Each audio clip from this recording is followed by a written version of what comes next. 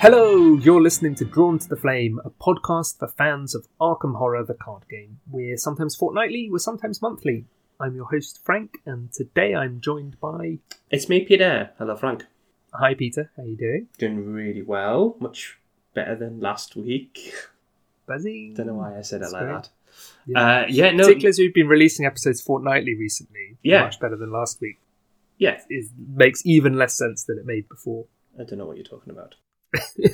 I mean, I'm much better. I can neither confirm nor deny. Much better than I was the week after we released the previous episode. Oh, that's good to know. That is good to know. Yeah. I have also got... there's a cat on me who will jump down at some point. So if there's any... I know people like to comment on the Discord of time before first cat. Yeah. Start your stopwatches now. Exactly. He is on my knee, so if you listen very carefully, you might just pick up some purring on your microphone. He's very content. What are we talking about this week, Frank? This week we're talking about failing forwards. Yes. And when we did our episode on action economy and efficiency, there's a couple of times when you said, oh, well, this is building up to another episode we've got, so we're cracking on and doing that topic as well. So rather than doing the classic Drawn to the Flame thing of not returning to a topic for 6 months and then having to spend ages saying, do you remember when we talked about X? We're doing them back to back. We're diving in. We were just talking about X, actually. We were just talking about X. God, the jokes just don't stop coming on Drawn to the Flame. Indeed. So, yeah. Failing forwards. How reward mechanics incentivize play. That's just a lovely, simple, delicious, crunchy topic. Yeah. What does it mean, though? What does it mean? What is failing forwards? Is it failing forward or failing forwards? I think in American it would be failing forward, and in British it would be failing forwards. Cool. What would you prefer? Failing forwards. Yeah. Failing forward. So my understanding of that term is the idea, the image that always comes to mind in my head is the scene from Hot Fuzz when they're chasing a suspect in the lovely sleepy town of Sandford, and Simon Pegg's character runs across gardens and vaults multiple wooden fences, and then Nick Frost's character tries to do the same thing, trips over the first fence, then barrels through the second fence and ends up just completely flattening the third fence. And I think of that as an example of failing forwards. They've both ended up at the same place. One of them has done it very successfully, maybe even efficiently, you might say, and the other has crunched their way through every obstacle along the way, and I'm pretty sure he makes it to the end. I hope that this would be a bad example if he doesn't. But yeah, that's my idea of failing forwards. What do you think of when... My understanding of this phrase comes from RPG circles, which is that when you impose some kind of skill check, you use the opportunity of a failure of that skill check to roll forwards into something else interesting other than a straight failure. Mm-hmm. And it can be some kind of qualified success of that failure. Mm-hmm. So you do the thing, but something more excitingly bad happens. Mm-hmm. Or potentially just that you end up in a more interesting situation because of your failure to do the action. Yeah, we try to pick this lock on this important... Why is it always picking locks? I was thinking of picking locks as well. Were you? Yeah, weird. So you could say there's, I don't know, a negotiation to release some of your friends from prison. Mm-hmm. And pass will convince the prison guard you can do that, but a failure then gets you arrested. Maybe that's an example. And then you've got to stage a prison break from inside the prison. Or there might be some option which is a qualified success. Oh yeah, I'll let them go, but you've got to stay in their place, kind of thing. Yeah. So rather as opposed to a roadblock failure. Yes. You just get turned away. God says no. Yeah. One of the dangers you can have if you're doing any kind of mystery adventure in a role-playing game is that you lock your clues for the path forward behind skill checks that the players can fail. Mm. If you need something to happen for the narrative to progress, don't ever make an option for that not to happen. It seems obvious, but it's like if the vital clue they need is in a locked briefcase or in a locked bureau, don't make it an option not to be able to pick the lock to get in. An alternate way round isn't the same as failing forwards. That's just, we've still got the same roadblock. We just need to go around it in a different way. Mm-hmm. I like and I'm not as experienced in role-playing games as you are, but I really like the hunter versus hunted and how this ties into this. So that's the idea that if you need your players to hunt down a certain thing and they don't do it for whatever reason, either they fail to do it or they're unwilling to do it, you need a way of switching it to them being hunted. Oh, that's because cool. Otherwise what happens is exactly that. You're like, right, the information is in the library and the players will decide, let's not go to the library, we'll go back to the boarding house. Like, shit. So then you need to have someone come to the boarding house and confront them or bring that stuff so that, if they won't go to it, it will come to them. Yeah. We have in Arkham both failing forwards and roadblock failure. Pulling the tentacle is in gameplay terms an experience where you're just being hit with a no, that didn't happen. I take my massive attack with the vicious blow, with the stunning blow, everything else is piled in there, it's going to be huge. I pull a tentacle.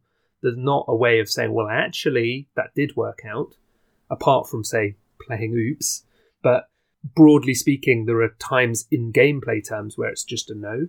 Yeah. But then when we zoom out, even at the start of the game, Nate and Maxine were talking about the fact that the campaign continues no matter the outcome of individual scenarios. And that was quite important. That was a selling point of the game, that it's not you must complete the gathering before you're allowed to win the gathering before you're allowed to play Midnight Masks. It was, no.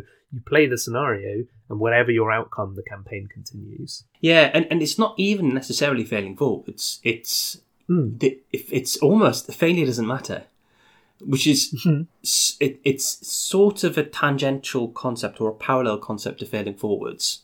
Failing forwards, there's the implication that something more interesting happens when you fail, yes, or something else interesting happens when you fail, and that does happen in Arkham. That sometimes doing the unexpected or taking a different path can lead to interesting things happening. Path to Carcosa. Yes. If you want the neither doubt nor conviction. Yeah. You need to fail, I think, at least one, if not two scenarios, because it's in the resolution of scenarios that you gain doubt and conviction. Yeah. And so it's only when you get no resolution that you avoid those things and you can arrive with under the threshold of doubt and conviction for Dim Carcosa. But actually... that is definitely an example of failing forwards to getting that much more fascinating ending than either doubt or conviction. So, but the alternative is that actually failure doesn't matter. No matter what happens during the course of a scenario, then you continue on with the story anyway. And it's such an interesting kind of concept when so much of the theming around Arkham is that we're all doomed, things are going to fail.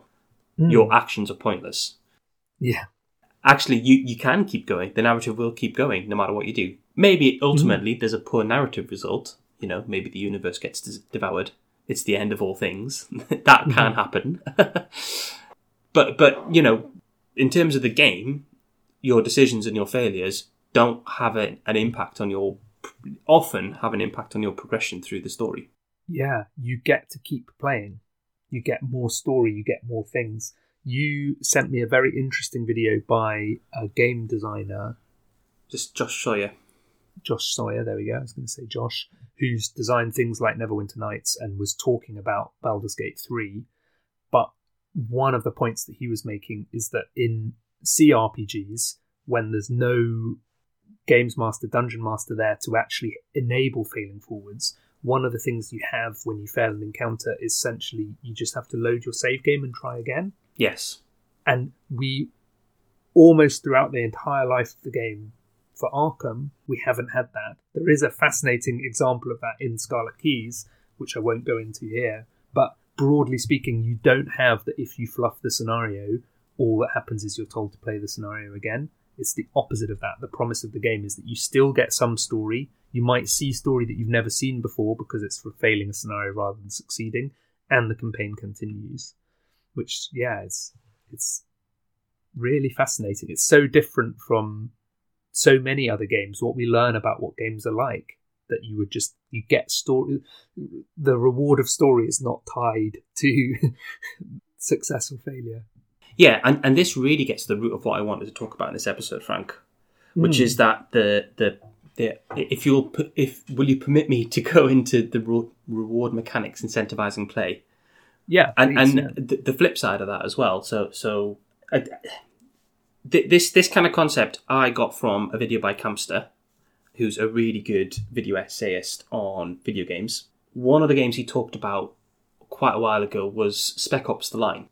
And he talks about this concept of mechanics contextualizing play, or win states contextualizing play, which I think is sort of the same thing as reward mechanics, as they tie into that. Mm-hmm. If you imagine a really simple game, the end of the game is getting to the end of the game is good. Anything which stops you getting to the end of the game is bad. So having to reload and go back, that's further away from the end, so it's bad. Mm-hmm. Mm-hmm. And like for most games, this very simple... So any act which pushes you towards the end of the game is therefore almost a moral good within the fiction of the world you're playing in. Mm-hmm. With games that have no narrative, so like a football match, this isn't a problem. If very simplistic games, or games that say are in the fantasy genre, actually, it's not a huge problem. From a kind of moral point of view. But when you start to look at like military games, which have a very high fidelity towards real life, you can then say that whatever act your character is doing in the game is almost a moral good and justified because it's pushing you towards the win state. The win state is where we're all meant to get to when we're playing games. So, there are games where you commit war crimes. I'm not making that up. There's literally games where you commit war crimes where you kind of execute prisoners and all this kind of stuff. And because you're playing through a game and you're trying to get to the end, any of that behaviour is sort of implicitly condoned by the game itself. Mm-hmm. And it can get into very weird areas. And actually, where I came into the context of understood this kind of concept, the video on Spec Ops: The Line is a game that comments on that. And the game is constantly telling you, what you're doing is not good. And you get to the end and you're not a hero. You're the bad guy. You were always the bad guy all the way through the game. Yeah. You just took actions and it lifts some of the most horrific things you do in the game from real examples in other games and kind of tricks you into doing them to make a comment on this idea that win states push you towards the end of the game. It's fascinating because then the goal of playing the game is to reach the win state. It's not to have fun. Yes. This is the counter of a game that you have to reload your save multiple times. That ceases to be pleasurable to many people. It starts to be a burden, when one might argue that a game that encourages you to spend a lot of time playing it is more enjoyable. Well, yes. Do you see what I mean? Well, yeah. But what I would say is, you're encouraged to find the acts you're having fun doing, or the acts you're doing in the game to be fun, because that's the mechanics of the game. That's a fun game. But you're not encouraged to think about the whether what you're doing is right or wrong, because implicitly the game is saying what you're doing is right because you're getting closer to the end. So that was the kind of background to this, and the angle that Josh took in that video was that if you've got like a CRPG where you get to an encounter and you can fail the encounter, then you're forced to reload, that's bad because that's moving you away from the end of the game.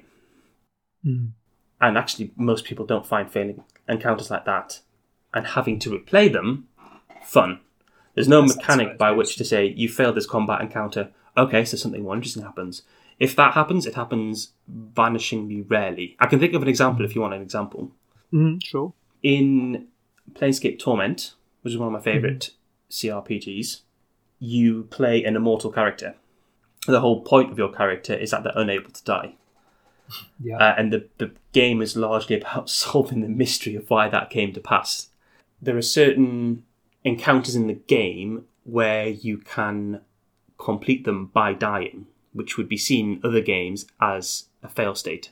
Yeah. So there's a bit where you need to get some information from a gang of thieves, and you confront them, and then you can try and integrate yourself into the gang and get the information that way, I think. But the easier way to do it is to antagonize them.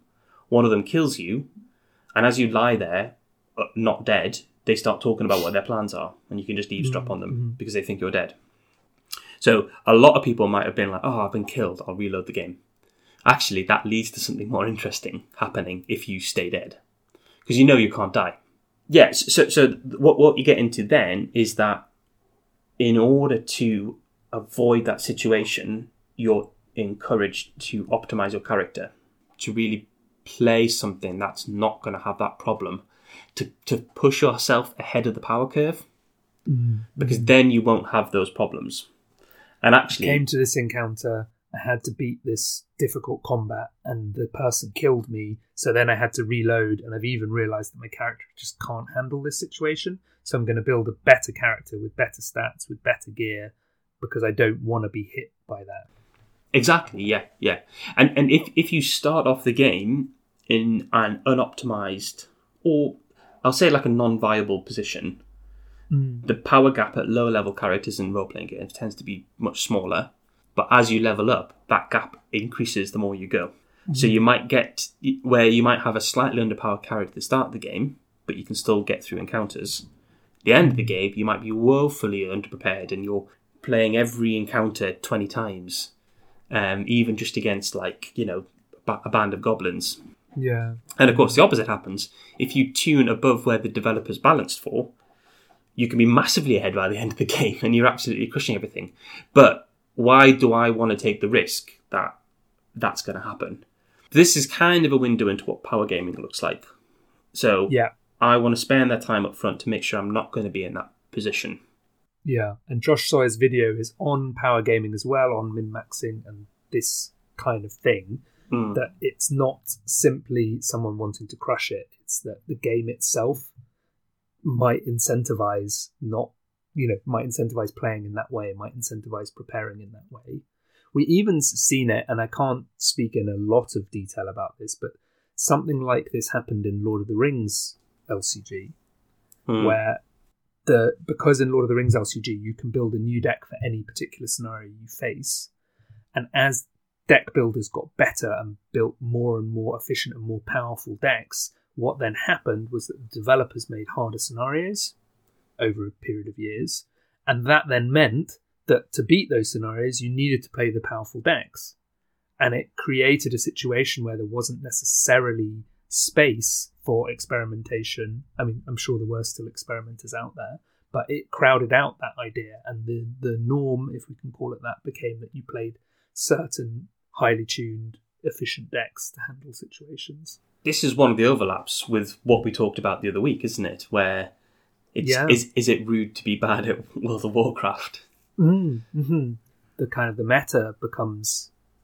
I think in that video they talk about instrumental play. Yeah.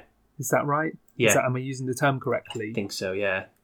The expectation in the community about what is playing right or wrong, as opposed to the actual experience of playing. Because in World of Warcraft or in Lord of the Rings, you can decide to go off and do whatever you like, and you can derive enjoyment however you like, except that there are social norms and expectations, and you might encounter a community in either of those games that, broadly speaking, suggests playing in a different way. And that's there where you get into the difficulty of it.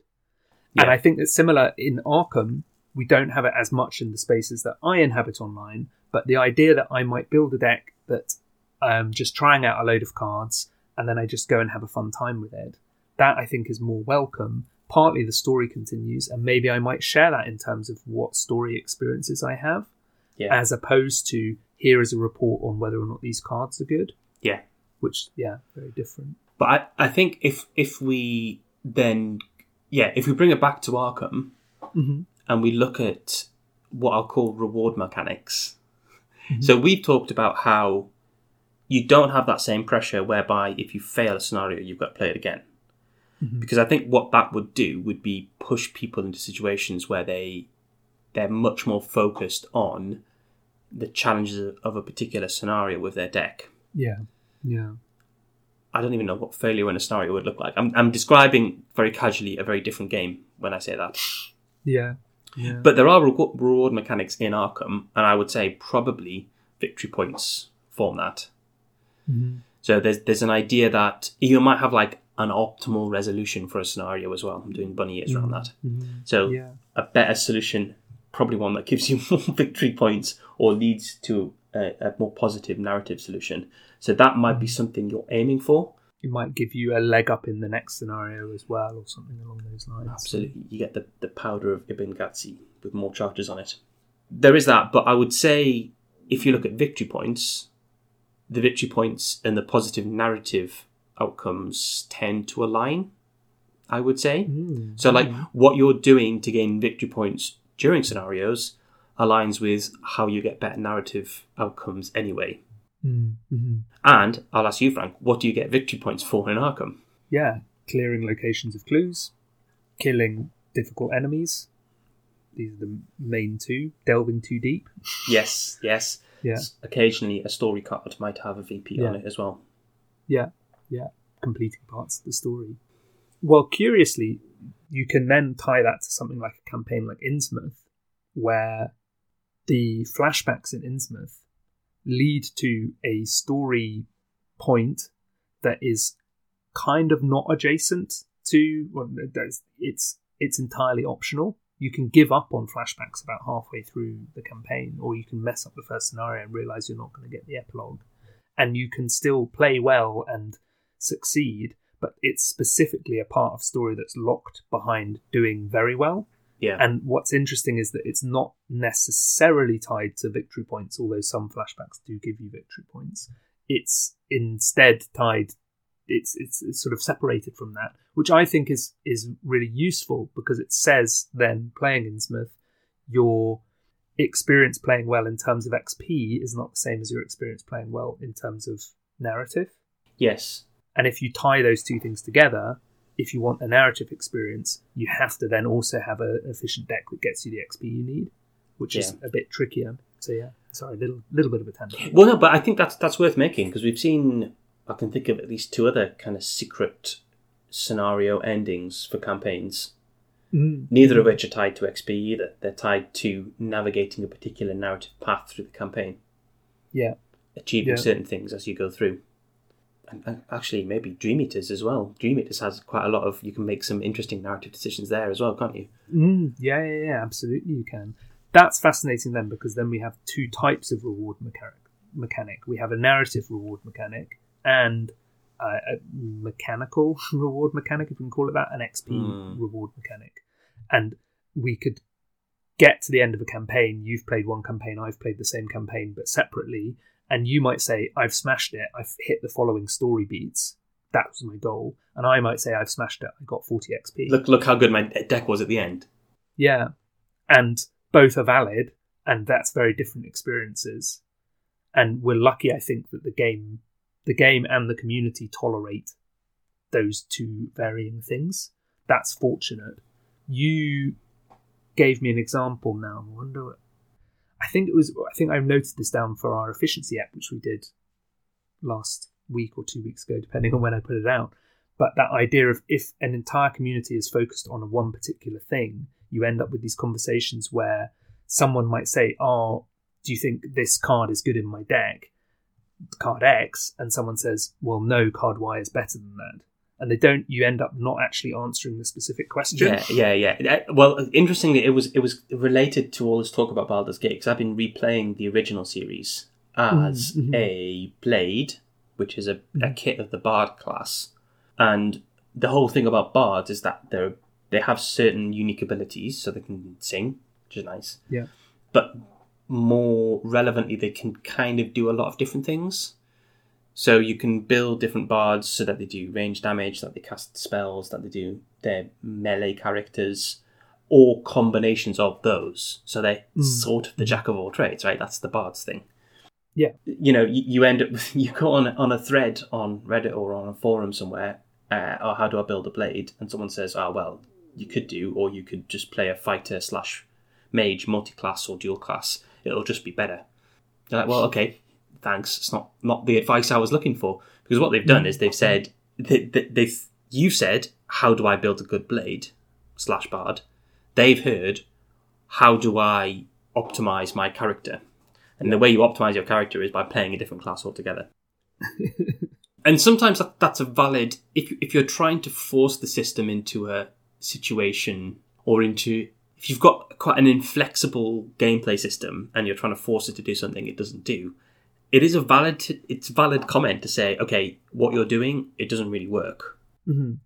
You're much better starting. You'll have more fun if you start from a different position. So someone doing their Dark Horse Jenny deck, which I'm just being silly there. It's been shown to work. Yeah. It has been shown to work, exactly. Yeah. But you can understand someone saying, I'm going to build a Dark Horse deck. Can I do it in Jenny? Someone might say, maybe you want to look at a different investigator because you might get a better experience. Not necessarily, but not necessarily, but that does have there's an element there of okay, I see what you're trying to do. The system doesn't necessarily support that in the same way. But then at the other end, you've got people who say, well, the only way you should play is optimized. So what you're trying to do, which has a different focus other than pure optimization, it's not valid. I don't think we need this in the community, but it's the unspoken thing here ties into something that I saw come into Arkham, which I thought was good, which is when you ask for deck advice, people might point out, I'm playing solo or I'm playing paired with this investigator and difficulty, and it's for this campaign and it's this difficulty. And you could also have a whole series of questions. I don't think we need them, but what are you trying to get out of your play experience? What's fun for you? What do you want out of this? Or even that could be a starting point when choosing to respond to someone who's asking for deck building advice. Just so I understand, that person replying to you, Peter, about building a blade, they could say, what's your purpose building a blade? Are you trying to smash the game, or is it about enjoying playing a blade? And I think there's a gap, and again we talked about this in our efficiency episode, between how good you need to be to not worry about a constant risk of failure, and the maximum, the very maximum you can push the game to. There's a big gap there. Yeah. And in that gap, you can play with decks that have fun, that use different cards, that try novel methods.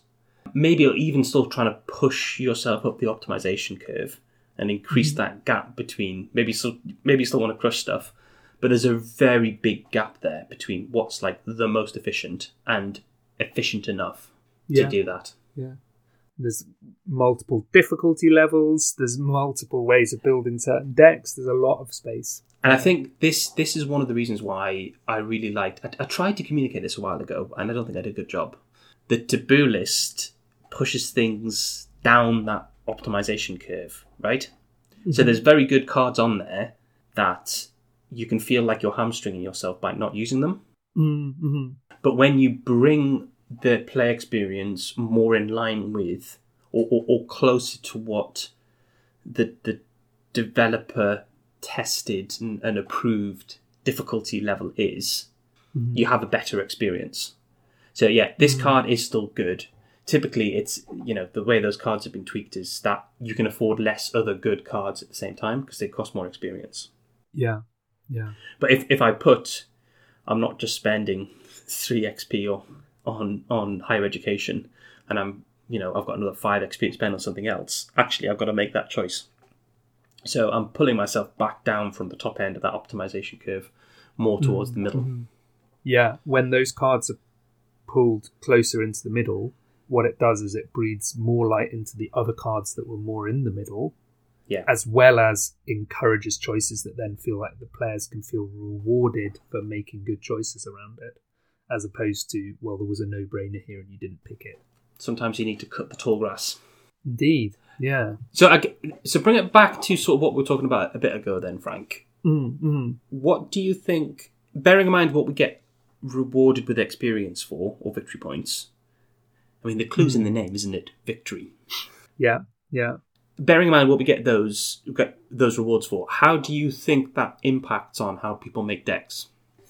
Yeah, I feel like you stung me with a question like this in our efficiency episode as well.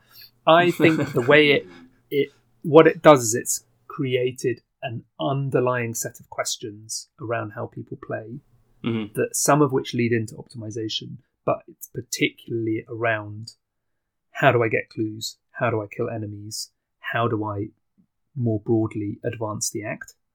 And then there's probably a subset of that as well of if we say that success is getting victory points, which it isn't always, how do I not die? How do I stay alive? All of those kinds of things. Because that's where I think looking at failing forwards is really useful here. One thing that becomes more clear the more we look at it, like you say, is like, what is success in playing Arkham? And as far as I'm aware, there aren't any scenarios that penalise you for not getting any VP. And you could even say, I'm going to have a run where I'm going to try and get as little VP as possible. That could be a fascinating kind of counterintuitive endeavour. What would it be like to, first of all, build a really good level 0 deck, but then to deliberately avoid getting VP unless I need to get VP to, say, kill an enemy that wins the scenario? But what I'd say then is what we have adopted, broadly speaking, in the community is using VP as the shorthand for saying I did well or not. How did you do in that scenario? Oh, yeah, you don't say, oh, I got R2. You say, oh, we did great. We got 10 VP. Yeah. We smashed it. Or, oh, yeah, it was really tough for us. We fought really hard. We got to the end, but we only got 2 VP. So victory points, even though they aren't actually a specific in-game marker of success, have become a meta marker of success. Yeah. Anyway, so all of this to say, we build our decks to try and get VP. Yes. Yeah. And my question was, how does that impact? How do you build a deck to get VP? Get clues, kill enemies. Get clues, kill enemies. Yeah, and I think that is a simple solution. One thing I thought was interesting was that we never talked about this when we talked about the power of evasion and how evasion became more important from TFA onwards. Yeah. Because a lot of people, maybe we were a bit snooty at that point, because our point of view might have been, oh, well, TFA asks you to do something else, and people just aren't good at adapting to that. If not on the podcast, maybe we might have said that privately. Maybe it was just me, and I'm projecting onto you. Frank. Lord Snooty here. He's outing himself. Yeah. No, but I think it was a feeling at the time that TFA does ask something different of you. Yeah. But when you look at the game, up until that point, when it came to enemies, the game had said you kill them, and often, if it's a big enemy, if you're very good at killing big enemies, here's a reward for doing it. And then there was a cycle that came along that said, oh no, Don't actually, if you kill these enemies, it's bad. And like, can you blame people for having to adjust to that?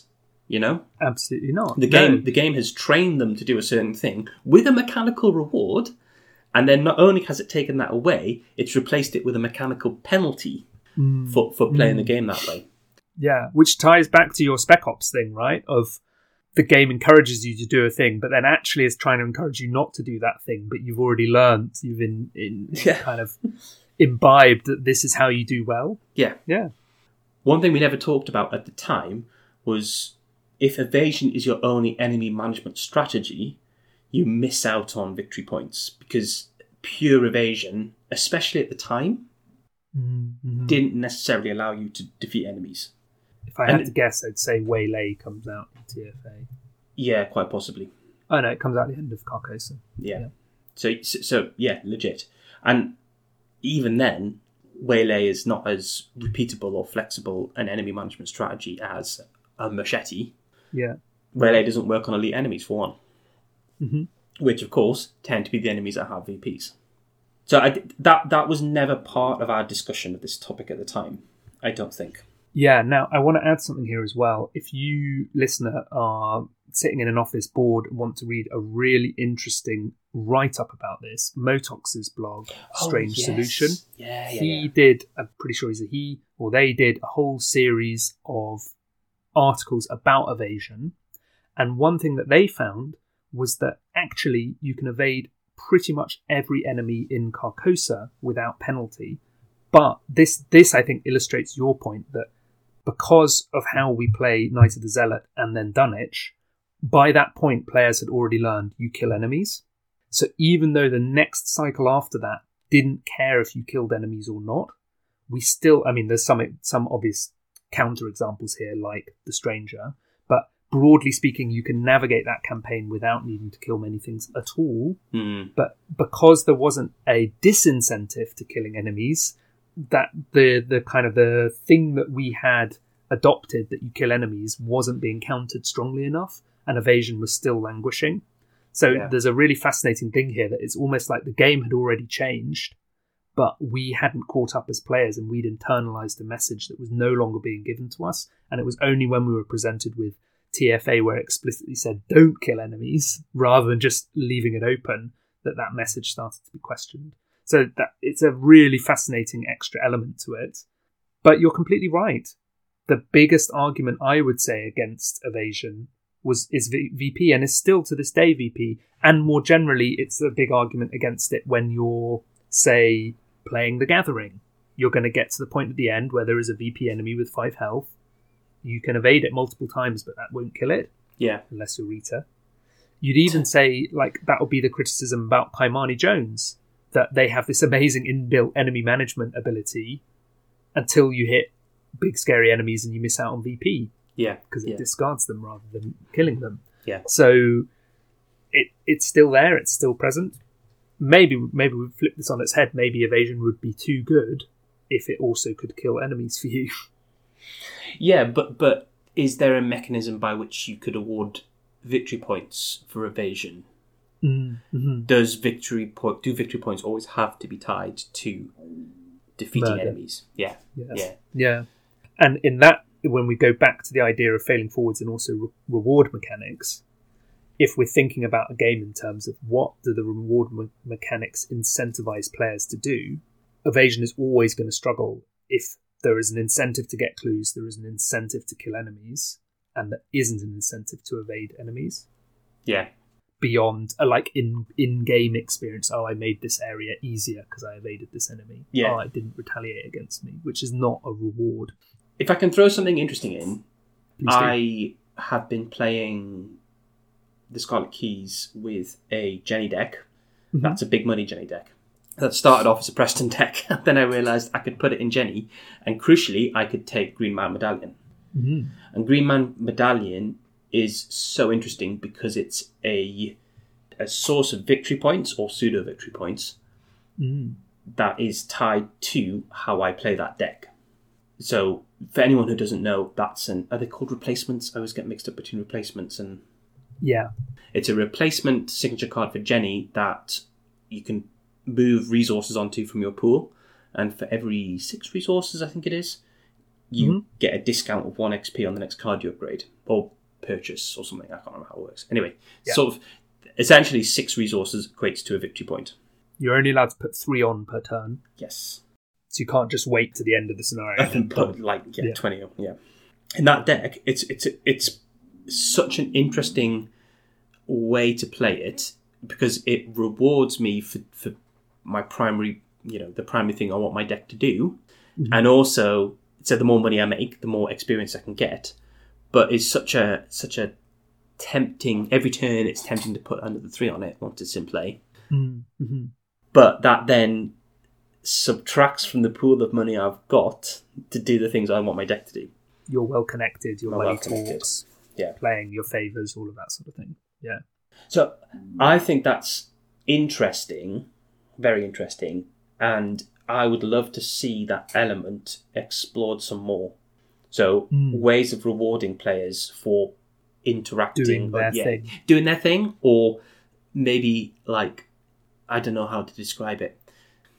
Give them an interesting choice versus stocking up on something or doing their core thing and impeding themselves to stock up on victory points. So the better they tech into it, but they still get that kind of balancing decision. How much do I want to put in? I don't know, like is it Relentless that when you deal excess damage, it goes onto it as resources? Mm-hmm. But imagine if that had a similar thing. If you had 6 resources on there, it gave you an XP benefit. Yeah. You'd be there trying to do excess damage to every monster, wouldn't you? Absolutely, you would. Yeah. It's such a good example. It's fascinating because you've joked before on the cast. I say joked, semi-serious. The goal of the game is to get as many resources as possible. Yeah, that's right. How you show that you're winning. In this Jenny deck, you have made that literally be the case. Yes, it's gone from a joke to being literal text. Yeah, it rewards you in-game because of high stats. It rewards you intra-game, because you get more XP. If you're running Embezzled Treasure as well, you can even make your, as I did when I was playing Trish, you can make your success in one scenario impact the next scenario. Yeah. So you get these, my accumulated wealth has long-term impacts, which is really fascinating as a way of sort of changing up the just really strong payoffs for the big money style. I would love to see that across the factions if there were different idiosyncratic things that you could do that reward you in that way. Yeah. And reward you in terms of VP or in terms of other things happening. Because I guess the flip side of this is you could say run a Dark Horse build in most Survivors, or you could run a Tome heavy build in most Seekers. But at the moment, I would say there aren't reward mechanics that necessarily incentivize you doing those things. And that's not to say that there aren't other incentives, like theme, like fun, like, just general enjoyment. But in terms of, does that help me get VP? You could argue no. Dark Horse, obviously, there are lots of good Dark Horse decks out there where you could say, yeah, this helps me get VP.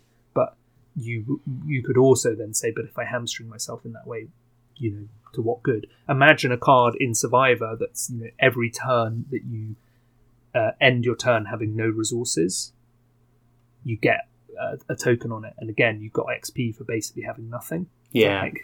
Or fewer than 2 cards in hand or something like that. That kind of completely Spartan style of play, that would be fascinating. Yeah. We could think up them for other classes as well. So where do we go from here? I think we've touched on everything I kind of wanted to touch on. The only thing I was going to say that I didn't was, I guess sum up, which is that more generally, if your reward mechanics incentivize undesirable play or a particular kind of play, you can't really blame players who exploit that necessarily, because it's a systemic fault rather than you're encouraging players to play the system. I've written this in the notes. I do get frustrated by people who want tournaments or organised, especially competitive games, to be free of unsporting behaviour based purely on the goodwill of players.